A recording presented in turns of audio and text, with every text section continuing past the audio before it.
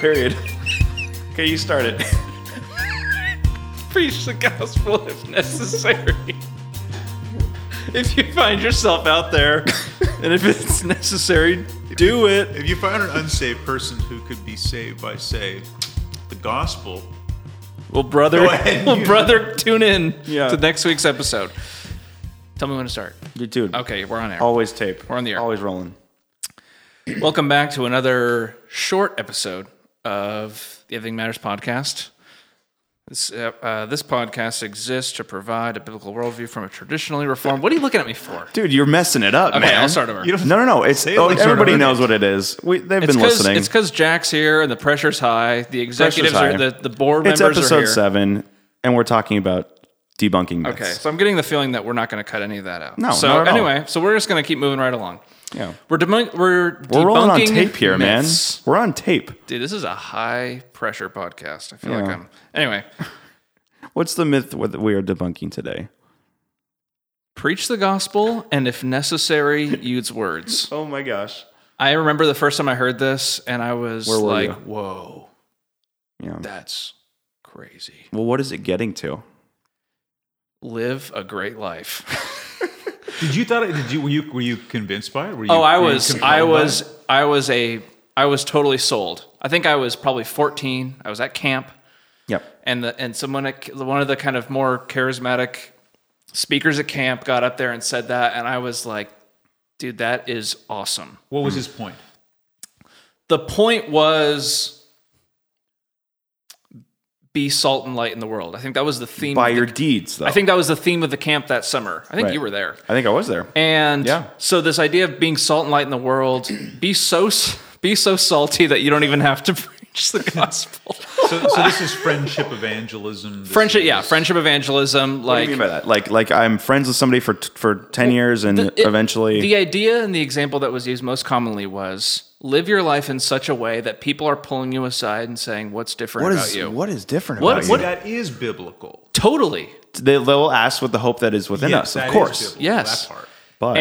But But they made it sound like that's the only way to evangelize. To evangelize. Sure. Got it. And that if that's not happening, then you need to be better Sure. if you're following the logic.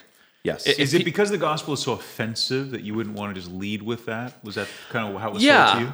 I think the backdrop for that is people are thinking of preaching the gospel, quote unquote, in the public square as the guy who's at the fountain in the quad at the university who's shouting and screaming. as the And there's- famous Rob Bell said, the bullhorn guy. The Remember that? I don't, but I'm gonna Rest in peace. I'm gonna I'm not even going there. farewell, Rob Bell. Yeah, farewell, Rob Bell. Yeah.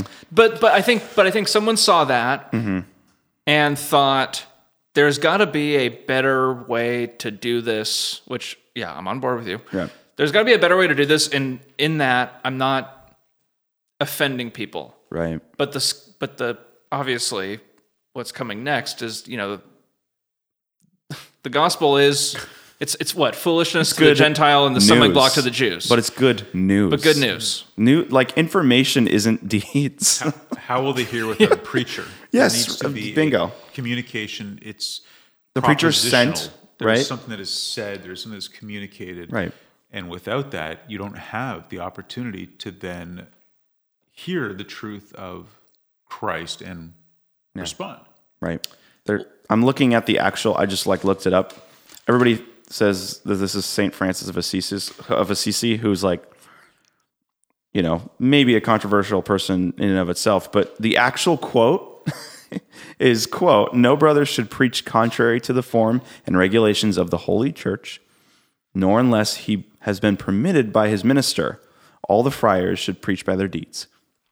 That's the quote. Preach by their deeds. Yes. Interesting. That's where they're pulling it from.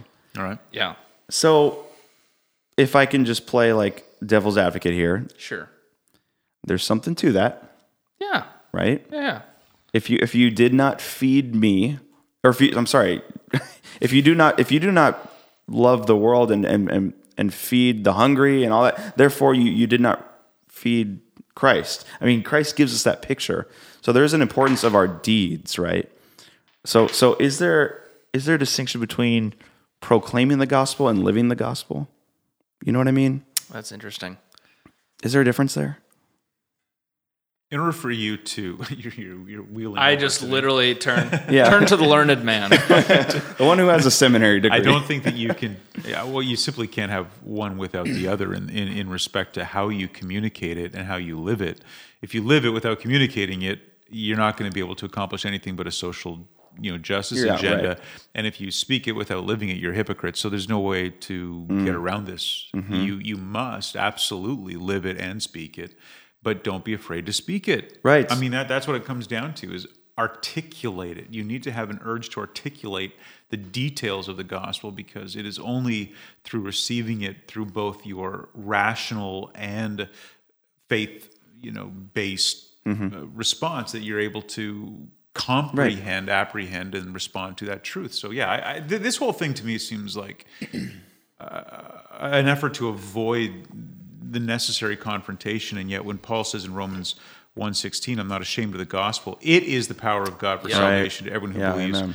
That's where the power comes from. Right. He doesn't say my life is where the power comes from. He says the gospel is where the power comes Right. from. So you could actually be somewhat unimpressive to the world, but preach a pure gospel, and in that there is power. And I think we've Amen, seen yeah. multiple examples of that throughout church history. Sure. But Jesus was powerful both in word and deed. Right? Yeah. So there's some truth to this, but first of all, it's not biblical. There's no Well, yeah, this that's isn't not a out of the verse. Bible. This is a quote of not a St. verse. Francis of Assisi. But there is something to be said about those who only, quote unquote, preach with their words but don't live it out, and then those who only, quote, live it out but don't actually proclaim it, right? I think it's a challenge to both of those people. Well, I think we can think of these examples on either side of the spectrum, where you have the famous pastors who will get up in the pulpit and with all of the knowledge and swagger in the world preach an amazingly truthful biblical gospel. And then 2 months later, they're resigning because they've had an extramarital affair. An affair or something, yeah, And right. then on the other side, you have these kind of more of, I don't even know what you would call them, but guys who advocating for social justice. yeah, and I mean, feeding the homeless. I'll name names just for the sake of clarity, but you think of someone like Bob Goff, Yeah. who's very active in the world as far the as community, opening yeah. schools, building wells, writing books, Right. giving but he's not necessarily going to get up and say the explicit Jesus Christ truth. died for sinners. You know what I mean? He's Right. not going to say that, because Right. he's kind of riding that I want to love the world and I want to love everyone where they're at kind of thing. Mm-hmm. And I think guys like us look at that spectrum and with a certain kind of sober sense want to play this with finesse, Yeah, yeah. which is hard. But I mean, Right. the funny thing is that even the logic of the quote, you follow that, and it's like, well, when someone finally does pull you aside and says, "Hey, what's different about you?" You're not going to be like, you're going to have to use words eventually, and you're going to have to explain. That's the Sooner or later, you're going to have to say it.